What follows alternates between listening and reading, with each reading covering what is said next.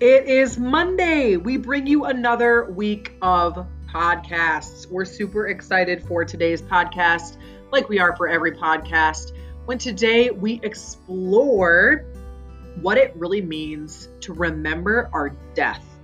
What? Now you really have to listen because this is crazy. Anyways, our sound today is, I think, better than it's been in the past. So we hope you really especially enjoy today's episode.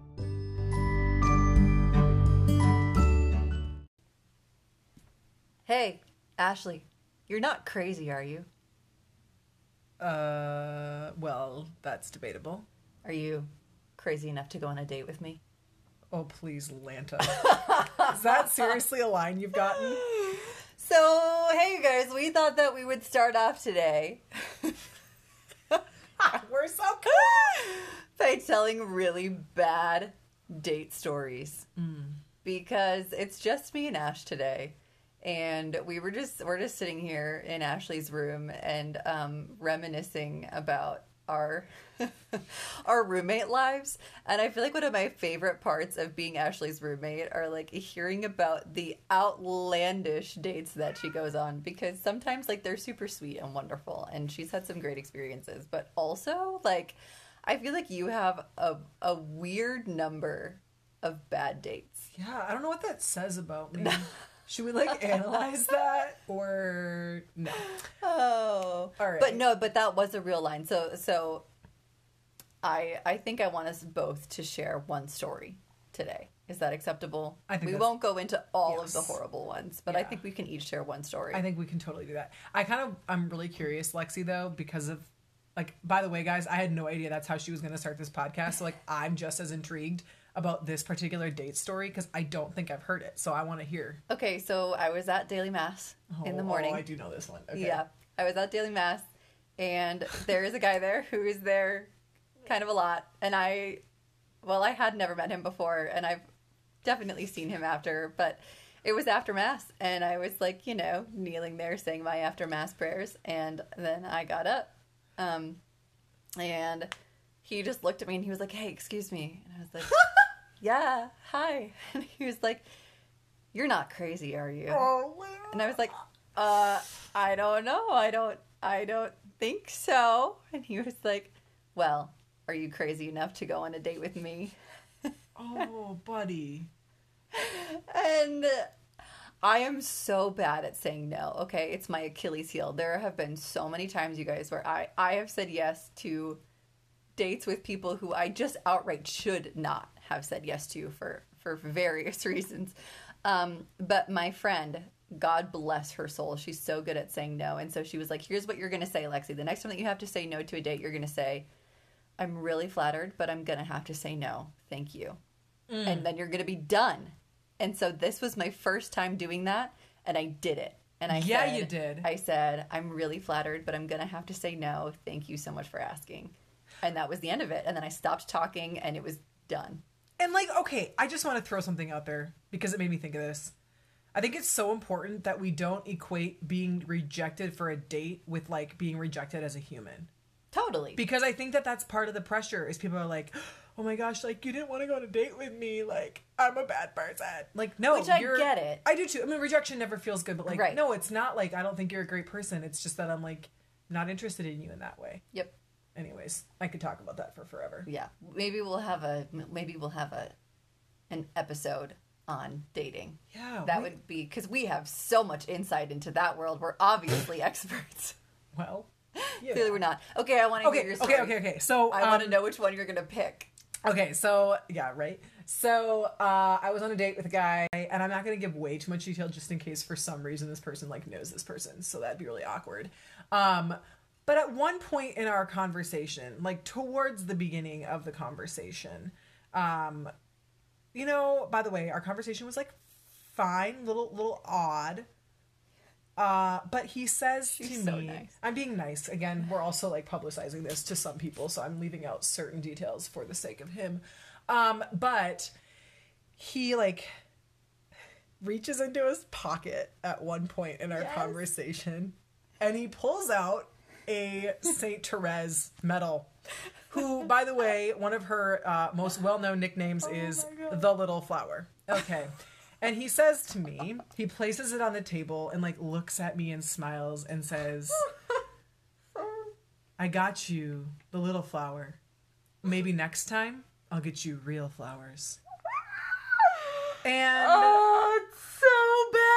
I like don't really remember so how bad. I reacted. Like I just think I wish I could show my look right now. I wish that the look on your face in that moment could be captured. Yeah, like seriously, because I'm like, here's the thing: sweet guy, trying really hard. Tried so God hard. bless It him. tried so hard. But then, like, here's the thing, guys. He like asked me on a second date at the end, and like that was the first time that I felt very confident enough to say no. Yay! But then I got like a novel text message asking he me was why. really He was really disappointed. disappointed, and it was really. It's sad. God bless men. I am so glad that we don't have to be the pursuers. And like obviously we can be, right? I'm all about like Dropping the hanky and like if you want to make the first move, ladies, you have every opportunity to do that. You go for it. I am glad though that there is this idea that is common in the church that like men are the pursuers, because I so don't want to have to do that.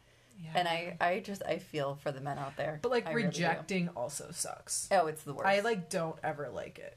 No. And by the way, lest I act like I don't want anybody to think that I'm like, wow, she rejects men every day. Like, twice a year, guys. Trust like... me. Next time we'll tell you the stories about when Ashley and I have been rejected, because there is for sure an even number of those. For sure. Like, we are not just out here. Okay, that's a really good clarification to make as we're sitting here talking about these. We're so elite. and then we're like shoving our face full of ice cream and wine because we've been rejected. Yeah. So. Oh my gosh, your youth ministers drink wine. Ashley's looking at me like I just said the most scandalous thing in the world. Wow, we drink a glass of wine when I'm sad. Not just when she's sad. Wait, like when we're rejoicing too. Yeah. Okay, I'm making it worse. We drink wine. It's allowed. It's actually a really good thing to do when you're 21, which totally we are is. Well over 21. We are. We're reaching 45. But you know, we're not attached to wine, Lexi. No, we're not. Like my segue into today's That theme. was a great segue into today's topic. You Guys. guys, I am stoked for our topic today. Ashley and I were just like talking about it before so we could kind of plan out what we were going to say. And we were getting like heated. Really we almost punched each other. Not angry. Whenever I hear heated, that's what I think. Okay. Fired up. That's a better word for it. We were getting really fired up about this topic. Yeah. It's super great. So we've talked about Lent a little bit, and we're going to like really jump into Lent. In particular, how Lent ultimately is a reminder of our mortality. And Lexi, do you want to just kind of set that up for us? Yeah, I do. So we talked about this a little bit in our very first episode when we mentioned that everything that's going on with the coronavirus is so appropriate for the season of Lent because it is forcing so many of us to think of our death, because the coronavirus is serious, right? And it ultimately is posing a really serious threat to people's health, and it has been leading to death. And so it's forcing a lot of us to think about the concept of death, but also because it's forcing us to give up so many of the things that we love. Right? And so it's causing these like mini deaths in our lives. Like I have to die to my sports. I have to die to some of my friendships as I know them. I have to die to doing all of the things that I want to do, right? So there's all of these sacrifices that we're making, these little mini deaths that we're entering into. And so we were just talking about how appropriate it is and how when we go into Lent, we're ultimately called to think about our mortality, like Ashley was saying, and that this coronavirus is it's such an appropriate time for this to happen, for it to be during the season of Lent, because it is causing us to think about our mortality, and it's causing us to detach from a lot of the things that we are maybe overly attached to. So I know Ashley just kind of wanted to talk a little bit about like when we think about our death, what are some of our reactions to that, especially like she was saying, as someone who struggles with anxiety, and you kind of wanted to talk about that. Yeah, I've spent a lot of years in my life fearing death, like sometimes in a way that's been like clinically problematic, right? Like just I can work myself into a panic attack pretty easily when thinking about death. And because the reality is like death is unknown, and death has that finality to it that is really hard for us to wrap our minds around. And so I just want to like acknowledge that, right? That like as we talk about death today, it can be sobering, obviously. It can produce a little bit of anxiety, but our goal is not to set people into panic. Our goal is to help us actually ultimately to learn, why does the church call us to think about our death, and why is that actually good news? So the church calls us to think about our death in the season of Lent, right? But the church has like this history of calling us to think about our death, not just during the season of Lent, but all the time. And if we're going to ask ourselves a question of like, why does the church call us to do this? I really want us to explore like how obsessed the church is with the concept of death, because I don't think I understood that for a lot of my upbringing, because so much of church was always like feel good stuff, you know, and it was like, okay, I go to church to feel good. I go to church to think about happy things. And it wasn't until later that I really realized how much the church calls us to think about our death and our mortality. So I had this amazing opportunity to study abroad when I was in college, and we were staying in this absolutely beautiful Carthusian monastery. And the Carthusians were like an order. They were a really ancient order. And I think there are still some Carthusians. I'm not really sure about that, to be totally honest with you. But it wasn't a monastery anymore. They had converted it into our school. But it was a monastery in Austria. And it was like in the foothills of the Alps. It could not be more gorgeous. If you want to look up Gaming, Austria on the internet, highly recommend. Gaming.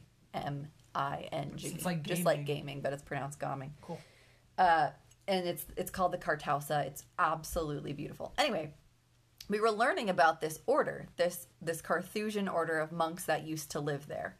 And we found out that they were silent, so they didn't speak to one another at all. They lived in total silence, except they had a greeting that they would offer to each other. And their greeting was Frater memento mori. And that is a Latin phrase. It means, brother, remember your death. Like a silent order of monks, the only thing that they ever said to each other wasn't like, have a great day, the glory of the Lord be upon you. Like it was, brother, remember your death. And that spun me off on just this whole like semester, basically meditating on that concept of memento mori, of remember your death, and like, why is the church calling us to that? When we went to Rome, there was a church that people could visit, that some people went to. I never went there, which is a regret that I have. There were so many churches to go to in Rome, and so I didn't go to this one. But the whole crypt of this church was built out of bones of the monks, the hermits, and the brothers who had gone before them.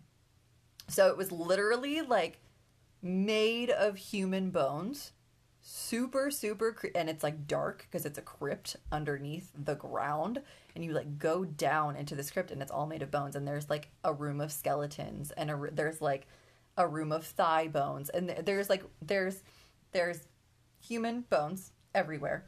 And in one of the archways, like a plaque on display in this crypt, it says, I'm reading it here, it says, what you are now, we once were. What we are now, you shall be. So it's like these bones of this crypt are saying to you, what you are now, a living person, we once were. And what we are now, bones on a wall, you will be. And so I'm just like, holy cannoli, like the church is serious. When we're talking about remember your death, like the church really wants you to remember and reflect on your death. And so that struck me so much in my time in Austria. Yeah. And I think too, building off of that, it's impossible to be Catholic and not have to think about death, right? Like we put crucifixes in our homes, right? We have like a dead man hanging on a cross. A lot of us wear it around our necks, right? Like super weird when you think about it. Right. When we pray the rosary, like we reflect on the sorrowful mysteries, like the 5 aspects of Christ's agony, right? When we go to mass, one of the things that I've wrestled with is like, whoa, wait, we like recite this passage from scripture that says, when we eat this bread and drink this cup, we proclaim your death, O Lord, until you come again.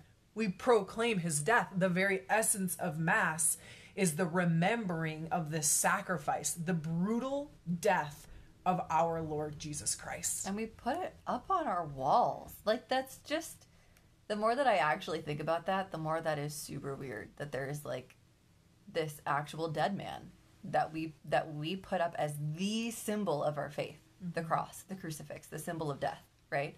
It's so intense. Yeah. And I think something else that's important here, and I have a lot of beautiful Protestant friends and family members who teach me so much about God and his love. Yeah. But one thing that I've experienced a lot is kind of a resistance toward that. Kind of like, why is Christ on the cross? Like, why do you still... You're keeping him on the cross. Yeah, you're keeping him on the cross. Like, why are you embracing this death, this suffering? And I think that that's something else that I just think is worth pointing out, that as Catholics, like, we're not afraid of that. Like we're not only are we not afraid of talking about the cross and the suffering, like we lean into it. So why are Catholics so all about death? Masochists. Like why? That's I know, why. because we're freaks and we hate life and we just want to die. No, right? So why do we build crypts out of human remains? Why do these monks say to each other, the only thing that they say to each other is, brother, remember your death? Like, why is the church so obsessed with making you think about your death? So I have a twofold answer. Go for it. To that question. Basically, it's detachment from the world and hope for eternity. Yeah. And we were kind of talking about both of those, like in our detachment and how dangerous it is for us to be attached to the things of the world, because ultimately we're all going to die and we can't take any of those things with us. And having this insane hope for eternity, and to keep our eyes not here on earth, but to actually put our eyes on something bigger and better than that. Yeah. And I think before we proceed further into that, this is obvious, but it is never, it's never worth not repeating. I don't know how to say that better. The reason that we can even rejoice ultimately in death, right, is because Jesus Christ paved the way, right? Like, Jesus Christ is the one who died, right? Who called us to take up our crosses and follow him. And it's him that leads us into our deaths, that he might lead us into life, right? I think that's just a really important thing to have at the basis of our conversation today. That we can think about our death because Jesus did it first. Exactly. And not only did Jesus die, but he rose. Like, that's what it all comes down to, is that we as Catholics focus on death because we have to get through death to get to the resurrection, to get to Easter. So we want to detach from the world because we can't take things from the world with us, right? And the whole point, though, of detaching from the world is so that we can attach ourselves to something else, right? Like, it's not just a bunch of no's. It's a yes, right? So that would be masochism. That's exactly what it would be, Yeah. right? It's just like the world sucks and then you die. Right. Right. But it's like, and that's so not the Catholic stance. Right. So, we want to detach ourselves from the world and focus on the things of eternity. Right. So it's like, I think that's the part, at least for me, that sometimes gets lost, is what are we focusing on? Like, what is the positive thing that we're supposed to be focusing on? If it's not money, if it's not sex, if it's not feeling good and feeling comfortable, if we're supposed to let go of all those things, like, what are we supposed to be focusing on? What are we supposed to be thinking about? Right. I was just thinking a little bit too about, in particular, the detachment from the world. I had an experience a couple of years ago where that really became real for me, of like, whoa, like, I can't take everything on this earth with me. That the only thing that I can have and that does matter is my relationship with Christ, is this eternity. Like, what is my yes, right? My uncle, he had been suffering from cancer for several years. And throughout his whole life, at least as far as I had known him, he had really just embraced atheism, really just did not believe there was a God. And he had spent his entire life becoming a musician. And he was really great. He was very talented pianist. Like, he was quite successful in his pursuits of music. And yet, finally, cancer caught up with him. And I was privileged enough to be living really close to where he spent his final days in a hospice care. It was actually a Catholic hospice care, which was kind of cool. Yeah. And I just remember walking into his room and seeing him laying there unconscious because the cancer had just taken over that much at that point. And I just remember thinking about all of the energy that he had spent on music. And worthy as that was, beautiful as that was, music wasn't going to save him. Like, music wasn't going to be the thing that was with him for eternity, right? And I was just so struck by that as I watched him. I was like, oh my gosh, the only thing that any of us can take with us is our relationship with Christ. That's it, whether we have one or not.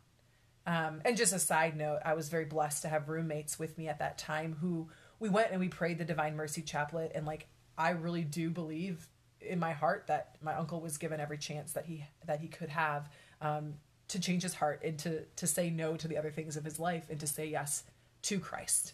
But it got me thinking, right? It got me thinking about, what am I attached to in this world? Where am I placing all of my hope? And what things do I need to be saying no to so that I can say yes to God? Which is, I think, what Lexi is getting at, is we're not just saying no for the sake of saying no, we're saying yes to something greater. Exactly. And kind of a similar story, but on the other side of things. So my grandmother passed away 2 or 3 years ago now. I think 2 years ago now. And on her, so she was also suffering with cancer. And she asked if I would come and read her scripture, like read her the Psalms. And I remember so well, it was Psalm 51 that she kept like wanting to hear. She heard that, and then I think it was like the woman at the well or something. But Psalm 51 is, create a clean heart in me, O Lord. And like, that was her prayer before her death, was create a clean heart in me, O Lord. And so it was this awesome piece of knowing that my grandma is praying before she dies for the Lord to clean her heart so that she'll be prepared for him when she does die. And so it's the way that we prepare for our death matters, you know, and like what we're expecting when we die matters, because it's what we're going to prepare ourselves for. And we kind of spend our lives in a sense like preparing our hearts for our death, whether we're recognizing it or not. Like, where we put our hearts, where we put our stock in this life, like where your treasure is, there your heart will be, right? So I think it's so wonderful that the church asks us to think about our death and to really ponder like what is coming next. And that's kind of what I wanted to go into a little bit today of, was like, what is coming next? Yeah. Like, what does heaven look like? What is it going to be like? Because as we think about our death, we would be so remiss if all that we think about is this gruesome, like that reflection that you were just reading earlier. Ashley has this awesome reflection on death. Like, it's not just black and mourning and dead flowers, right?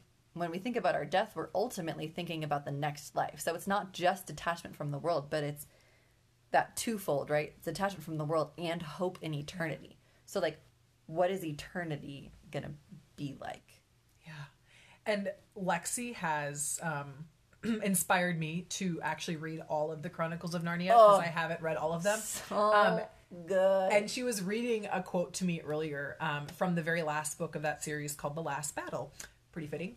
And I am going to actually ask her if she'll read it because I think it really just sets a beautiful tone for like, what does it mean to really imagine the greatness that is to come?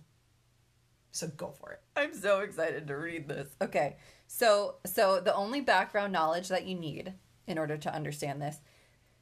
So this is the 7th book of 7. So this is the last book, right? And you've been going on this journey with these children through the land of Narnia.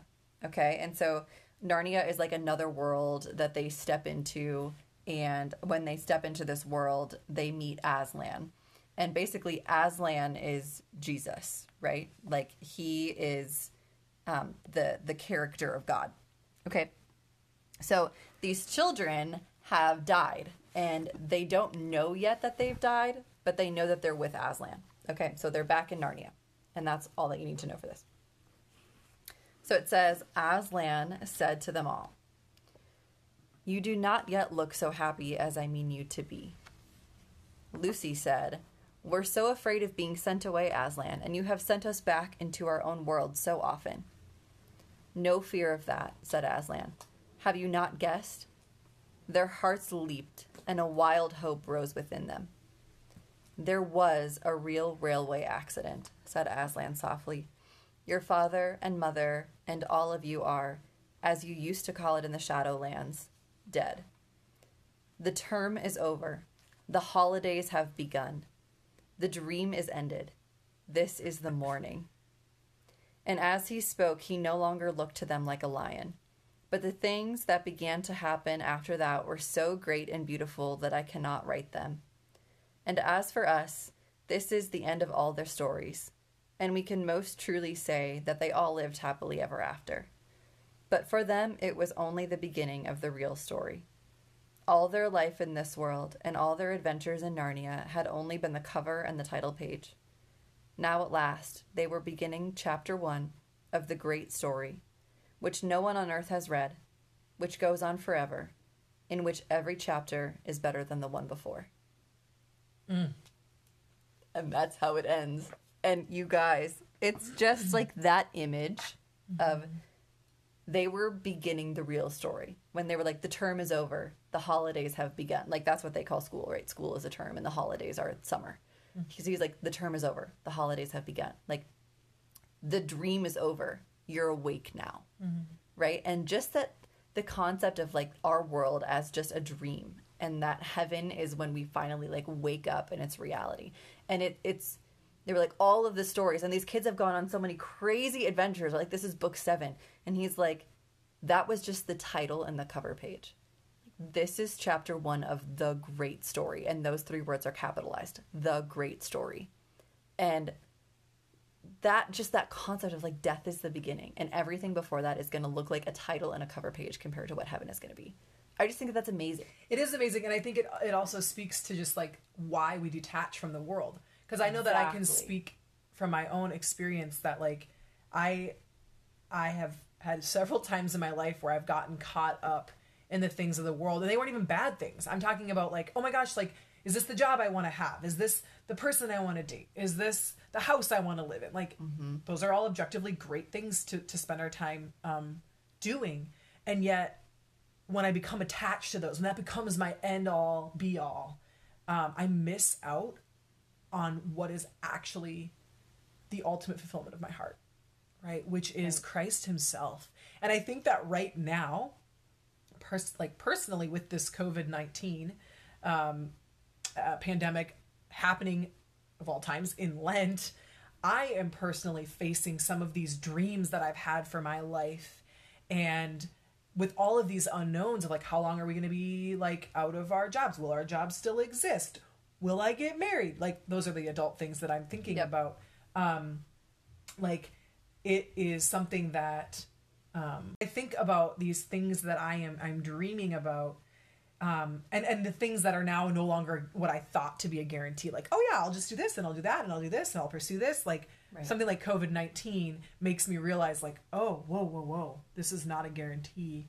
And it's been causing my heart to reflect on the greater picture. Right. And hopefully that's happening for all of us. For all of us to some degree. Of like, yep. Oh, maybe I'm not going to have my grad party when I thought I was going to have my grad party. Maybe I'm not going to get to play in state this year, my senior year. Or maybe I'm not going to like form that connection with that person that I really wanted to. Or maybe I'm not going to do this project that I thought I was going to do in school. Like there's so many things that are going unfulfilled right now that were good things. Yep. Yeah. And I think it can either lead us to this despair, or it can let us open our hearts to this reality of like, whoa, what is the bigger picture here? Right? Like, what is God doing here?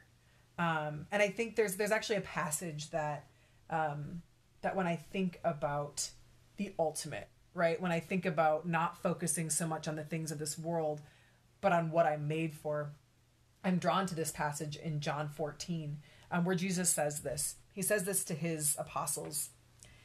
He says, "Let not your hearts be troubled. Believe in God, believe also in me. In my Father's house are many rooms. If it were not so, would I have told you that I go to prepare a place for you? And when I go and prepare a place for you, I will come again and will take you to myself, that where I am, you may be also." Right? Like Jesus is... Like we're not detaching for the sake of detaching. We're not like saying goodbye to the things of this world just because we want to punish ourselves. Like it's so that our hearts can say yes to something greater, that we can be ready to embrace what no eye has seen, what no ear has heard, but the things that Jesus Christ, the place that Jesus Christ is preparing for each of us. And Lexi, I just said your name really weird, Lexi, just revealed something that she learned recently about this passage that like I want her to share because it blew my mind. Guys, I melted when I found out about this. Okay, so this is super prideful of me, but I so often think that I know everything. Like I'm like, well, like okay, so I was a theology major, right? And so I'm like, yeah, I know most things about like Jewish tradition and the Bible and like that, but I don't. But I feel sometimes like I do. And then Jesus slaps me across the face and he was like, "Stop! I'm gonna teach you something new." Okay, so I was not researching. I don't remember even where I found this out, but someone was writing or speaking about this passage about I'm going to prepare a place for you, and I learned that there's this Jewish tradition in marriage that a man, when he wants to marry a woman, he like proposes to her, right? And then they are betrothed, meaning that they are going to get married. And once they do that, he leaves her for a year. Okay? Like they don't see each other for a year because he goes to prepare the place that they are going to live together. Like he goes to literally build them a house and or fix the place that he is going to have them live. Like he goes to prepare their chambers, like their wedding chambers and the place that they are going to live together for the rest of their lives. So, but they spend a year separated from each other, but betrothed. So like they know that they're going to get married. They know, like she knows that he's building this place for them, that they're going to live for the rest of their lives. Romantic. I know. And then when they get married, that's where they go, like on their wedding night, right? They go to this place that he has prepared for her. And so when Jesus says, "I go to prepare a place for you," like there are many rooms in my Father's house, that is what he's talking about. He's saying like, you are my betrothed and we are going to be separated for a time, but I'm going to prepare a place for you. And I just think about, okay, like as a girl, if I knew that was happening, like if I knew that this strong, rugged, lovely, wonderful man was going to prepare a place for me for us to be married, I would spend my entire year, I would be useless because all I would ever be doing would be daydreaming about this place that he was going to build for us. Like I would totally be lost in the clouds. of my head would be gone. I would just be thinking about this place that he was going, and I wouldn't be able to stop thinking about him. I would be totally just in headspace zone all the time, daydreaming about this place that he was going. Like, I would be writing his name on my notebook. Like, it would just be all I could think about. And I think that is why Memento Mori, right? Like, Memento Mori isn't remember your death like black and sadness. Memento Mori is remember the place that Jesus is preparing for you, and let your head get lost in the clouds of heaven, of like daydreaming about this place that he's preparing for you, you know, have hope in eternity. And I think like that daydreaming, I was telling this to Lexi earlier, like ultimately, like we talk about prayer and we give you methods for praying, and that's good, but like ultimately like that daydreaming is our prayer. Like if I just were to sit in prayer and just be like imagining the place that God has for me, that might sound egotistical at first, and it's not because I've earned it, and it's not whatever. It's because I've been chosen. It's because you've been chosen. It's because you're beloved. It's because we're beloved. You're his beloved. And like, what does Jesus want? Like, what is heaven? Heaven is that ultimate union with Christ. And so for us to meditate on that is like, oh my gosh, that is such a beautiful prayer. Like, that is prayer. And I think the other thing that I want to point out too is like, Alexia is saying like, if I knew that this man was like preparing a place for me, I'd be daydreaming about it. And like, just like we should, you know, we ought to daydream about heaven. And that is true. But also there would be an ache in Lexi's heart in missing her beloved who is away from her at this time. She'd be doing the wedding registry alone, guys. Okay. Ha ha ha. I'm so funny. Okay. But like actually like a legit ache, like a legit absence. And I think that we have to realize that we do experience that ache on this side of eternity. We do experience the cross. We experience sufferings. We experience a good that ends, right? A good that's just a foretaste. We experience the absence of good in our heartaches, in our tragedies, in the things that don't go the way that we had hoped. And yet, there are two things that I want to say about that. One is we have to know that with every cross, there's a resurrection, right? And so in that hope, like Lexi was saying, like, we can daydream about that to get us there, right? To be like, oh my gosh, I'm enduring this because I know that something greater is happening. And the other thing, the second thing, is that we're not alone in that, right? Like, even though we're not fully united with Christ, like, holy crap, look at the Catholic faith. We have the Eucharist to have Jesus accompany us along the way, which a lot of us, I think, are realizing the gift of that right now as we're being called to fast from that in a lot of ways.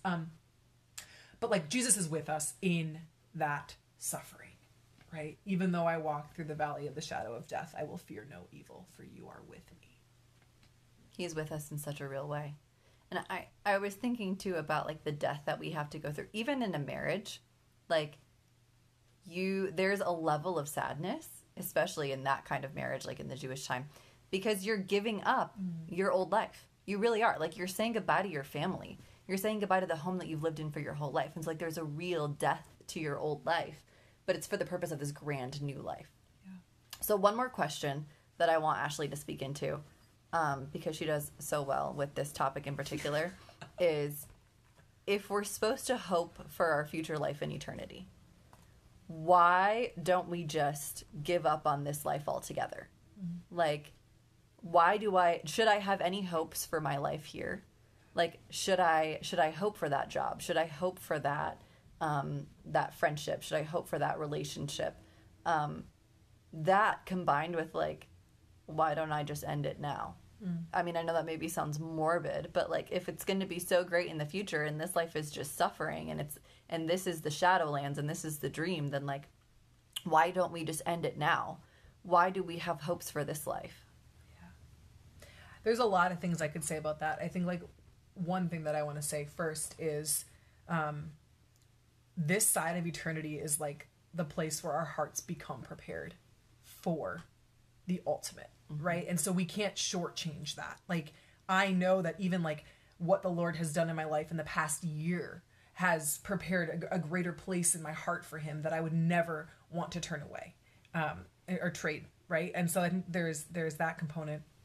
And then speaking toward hope, I love the topic of hope. Those who know me know that I have been meditating on this virtue and what it is. And really what spurred on that question was the very reality of the things that I'm hoping for in my life, right? Because I said this a little bit earlier, but I do have hopes, right?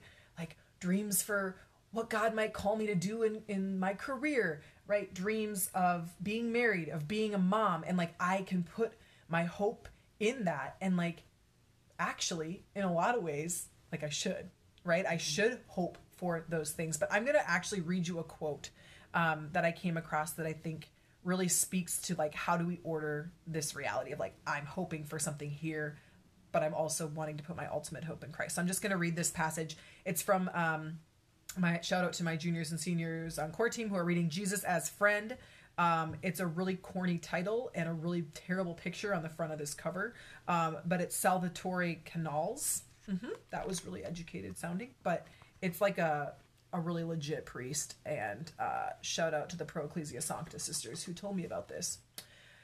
So this is on his reflection on hope. And he says this: it's not that Christians should not have human hopes and aspirations. On the contrary, we can say that there are beautiful, noble hopes that have more right to be in our heart than in any other. But also here, in the province of hope, we have to have in our soul and in our heart the proper order, a hierarchy and harmony of hopes. And no human hope, however noble and beautiful it is, should obscure the light and lessen the strength of our hope of possessing and enjoying forever in eternal life God, who is our ultimate goal. There's a hierarchy of hopes. Yes, I hope, I'm just going to use my example, insert yours. Yes, I hope for marriage. But if that's where my ultimate hope lies, I am missing out. I will be disappointed. I am missing out.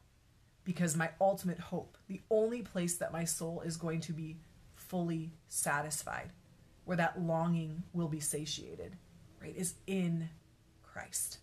And yet, this is something else that I've been learning. Hope breeds hope. And so I have been finding that the more I can lean into my hopes on this side of eternity, like hope for marriage, hope for this, hope for that, these good worthy things, as this author says, the more that I can hope in those things, the more my heart is opened up to hope in Christ.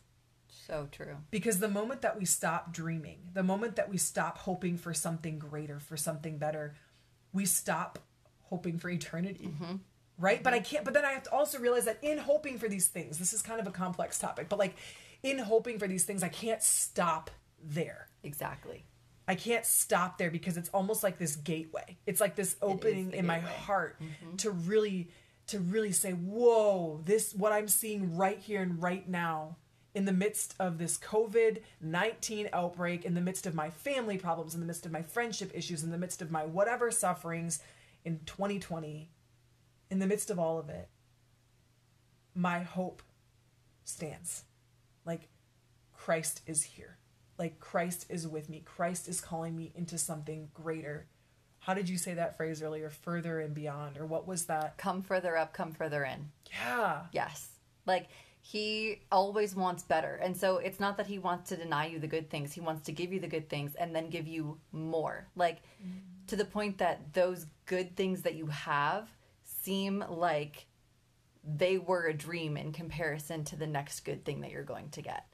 And it's not like you don't, he wants all of the levels for you, right? But the point is that you don't turn back and long for the things that are behind you, but that you keep going further up and further in, right? So, the desire and the dream and the hope and the longing for marriage stirs up the eternal hope that we have to be the bridegroom of Christ, right? And yes. the hope that we have for a beautiful home and a beautiful life here on earth stirs up our ultimate infinite hope for a beautiful home and a beautiful palace in eternity.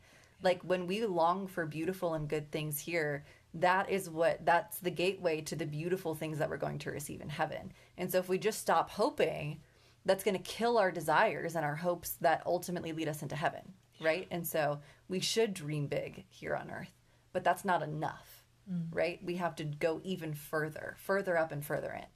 Yes. Oh, I love that phrase.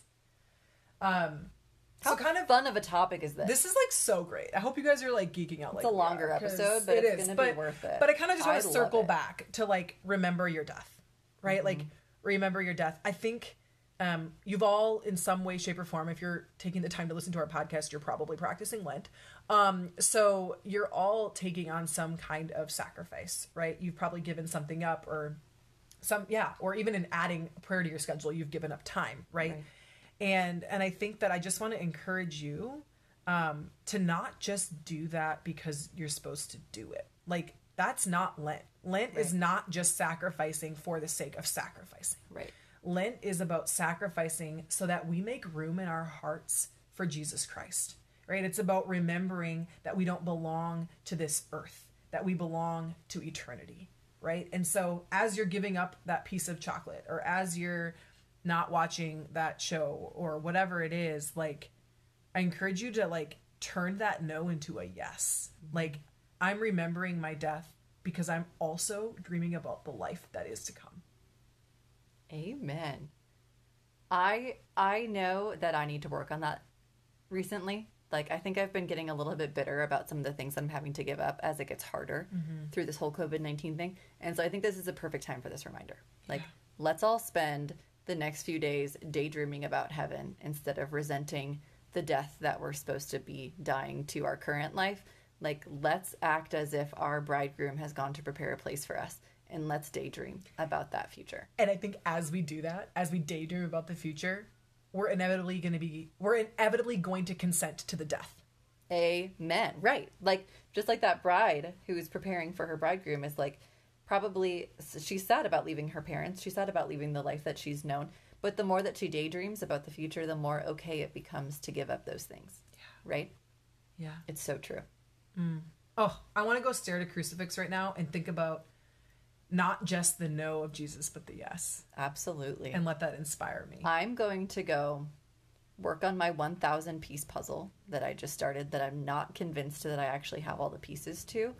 And as I get frustrated about that, and as I'm doing my puzzle, I'm going to daydream about the future that Jesus has in store for us. And I'm going to go for a run and do the same thing. I also want some ice cream because it's Sunday. My stomach's growling. I'm kind of hungry. Let's go get ice cream. Okay. Well, okay. We remember your death. Remember your death. Go eat some ice cream and remember that Jesus is preparing a place for you. And that ice cream is not your end all be all. Okay. Love you. Love you. Bye.